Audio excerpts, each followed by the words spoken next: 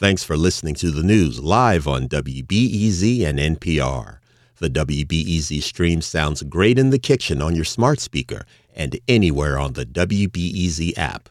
Listen every day. What's up, Chicago? I'm Erin Allen, and this is The Rundown. Money is hard.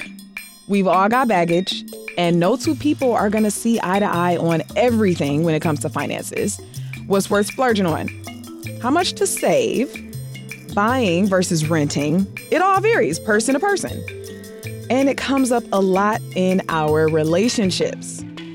On our last episode, financial psychologist Brad Klontz and I went over how to think about money. Now we're getting into how to talk about it with the people in our lives. Navigating money conversations can be hard in any relationship, romantic, platonic, parental, you name it. Now, if you haven't heard the first episode, don't worry about it. You'll still get what we're talking about here. But I learned a lot from Brad last time, so it's definitely worth a listen. For today, though, I want to pick back up with him, starting with how money can be a make or break factor in romantic relationships. Money intersects like every area of our life. It truly does. You know, it's one of the biggest stressors in a relationship. It's actually the number one cause of divorce in the first few years of marriage. Hey, there's been some studies out there saying that, there's no connection between money and happiness. Guess what? They're wrong. And actually, a lot of those studies have been debunked over time because there is definitely a relationship with having money and being happier. And if you grew up poor, this isn't even a question for you, right? Yeah. It's not going to solve all your problems. At the end of the day, we're human beings. We struggle with meaning in life and purpose and relationships. And money can aid you in addressing some of those questions, but it certainly doesn't solve it. As a matter of fact, I've seen a lot of people who end up with a ton of money and then they become massively depressed, not because they're ungrateful, but because they believed this lie that once I have X amount of money in my bank account, now my life is going to be great. And unfortunately, what they did along the way, they sacrificed their relationship with their kids, their relationships with their health, right? Yeah. Because they're chasing this. Essentially, it's a lie. And so I'm a huge goal-directed person. I'm hustling. But I think the bigger issue is you have to enjoy the journey because that's all it is. Let me pose this question to you, actually, and I'm sorry to cut you off. Sure. I talked with some of my colleagues about this, before I talked with you. And two separate people were like, look, I'm me, and I got my psychology and how I think about money. And then I got my spouse, and like they have their thing. How have you seen couples come into a relationship and come together and then bring the money conversation in? And when it comes in, they're like, I'm thinking about this way differently than you are. Maybe putting your terms, two people with two different money scripts trying to coexist. Yeah. By the way, I think that's the norm. And so if a couple comes and says, we don't really have any differing opinions around money, they're the weird ones. Okay. Just so you understand. So if you're in conflict with your partner around money, yes, welcome to the club because we do come from different families and we have different experiences, et cetera. And typically when I've worked with couples, they're arguing about something, right? They disagree about how money should be spent this way, that way. Whatever. I almost don't even care what the issue is, to be honest, because it's just a symptom of a bigger issue. And that issue is that they probably never talked about money.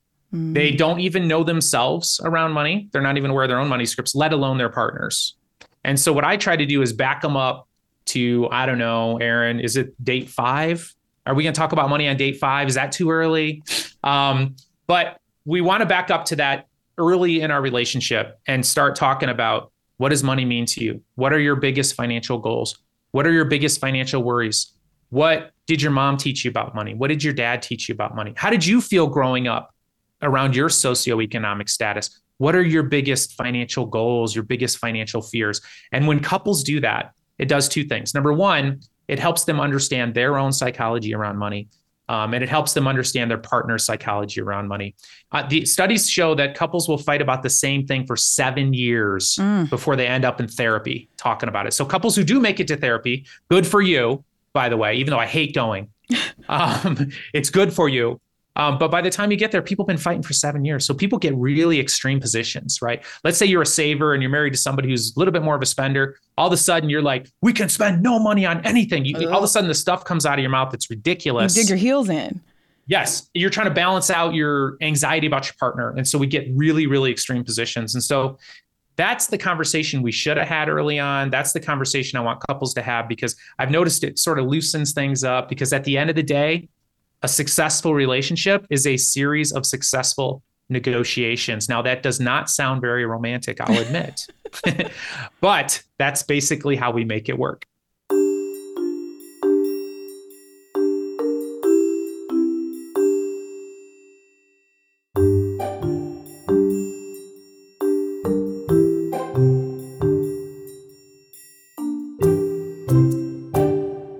I would love to know, if you're talking with parents and talking with people who care for young people, what is a good time, would you say, and how to start talking with young people about money and helping them to understand, maybe even breaking the cycle, with yourself, with them? Yeah, I mean, I think you can never really start too early, and you can do it in many ways. One of the big mistakes we make, though, is because we're so stressed about money, we don't want to talk about it. We don't want to think about it. And so then we're not educating our kids. Yeah. And so it's okay to say, hey, look, this is what I think you guys should do with money. I didn't do it. I wish I'd done it earlier. I'm doing it now. Like if you're going to buy a house, if you're going to buy a car, involve your kids in thinking about it, talking about it. How this is the car we're going to buy. This is the money we're saving for it. Let them in on the process. Yeah. Because if all kids see is I go get, that's the lesson they're going to take with them.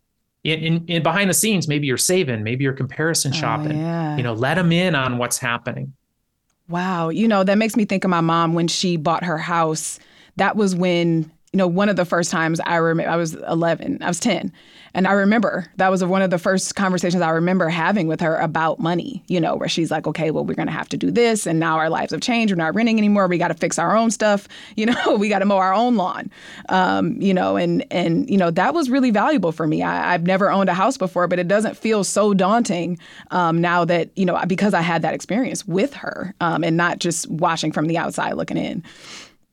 That's right. And you don't have to have it all together to have those conversations with your kids. It's really important to talk about your mistakes too.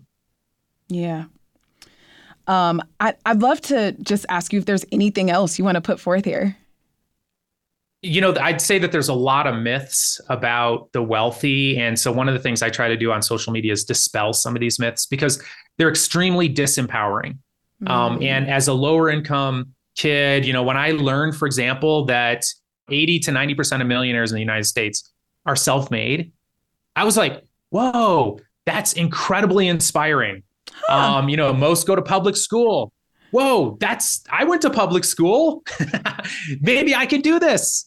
And so, another myth that's out on social media, this one drives me nuts too, is like college isn't worth it anymore. Hey, and I'm going to tell you this, I'm open-minded. When I see stuff like that, I'm like, really? Is that true? And then I go look and I'm like, turns out that the median college grad, so on average, they're making 1.2 million more during their lifetime. And by the way, that's like right now, that's not 20 years ago. And so turns out education is worth it on average. Even with all the debt. Well, absolutely. So look, yeah, what's 1.2 million minus 40,000 in debt? That's you're doing pretty good. Sure. Your major does matter though, right? So that's another part. It's a business decision. You got to research that major because that matters. And so when we think that college doesn't matter, we're thinking only of a certain major or two may not be worth all that debt. So those types of things really, really important. And the psychology stuff is really important too. But I feel like this factual information around millionaires, very, very important for us to teach young people. Brad Klontz is a financial psychologist and professor at Creighton University's Hyder College of Business. You can find him on TikTok at Dr. Brad Klontz, Klontz. And that's it for today. Thank you to Justin Bull and Sarah Stark for producing The Rundown, and to Ariel Van Cleve for editing the show. Brendan Banaszak is our executive producer. Our theme music is by Louis Weeks. The Rundown is produced by WBEZ Chicago and is a part of the NPR network. If you love the show, please rate and review us. It helps more people find The Rundown. I'm Erin Allen. Thank you for listening. I'll talk to you later.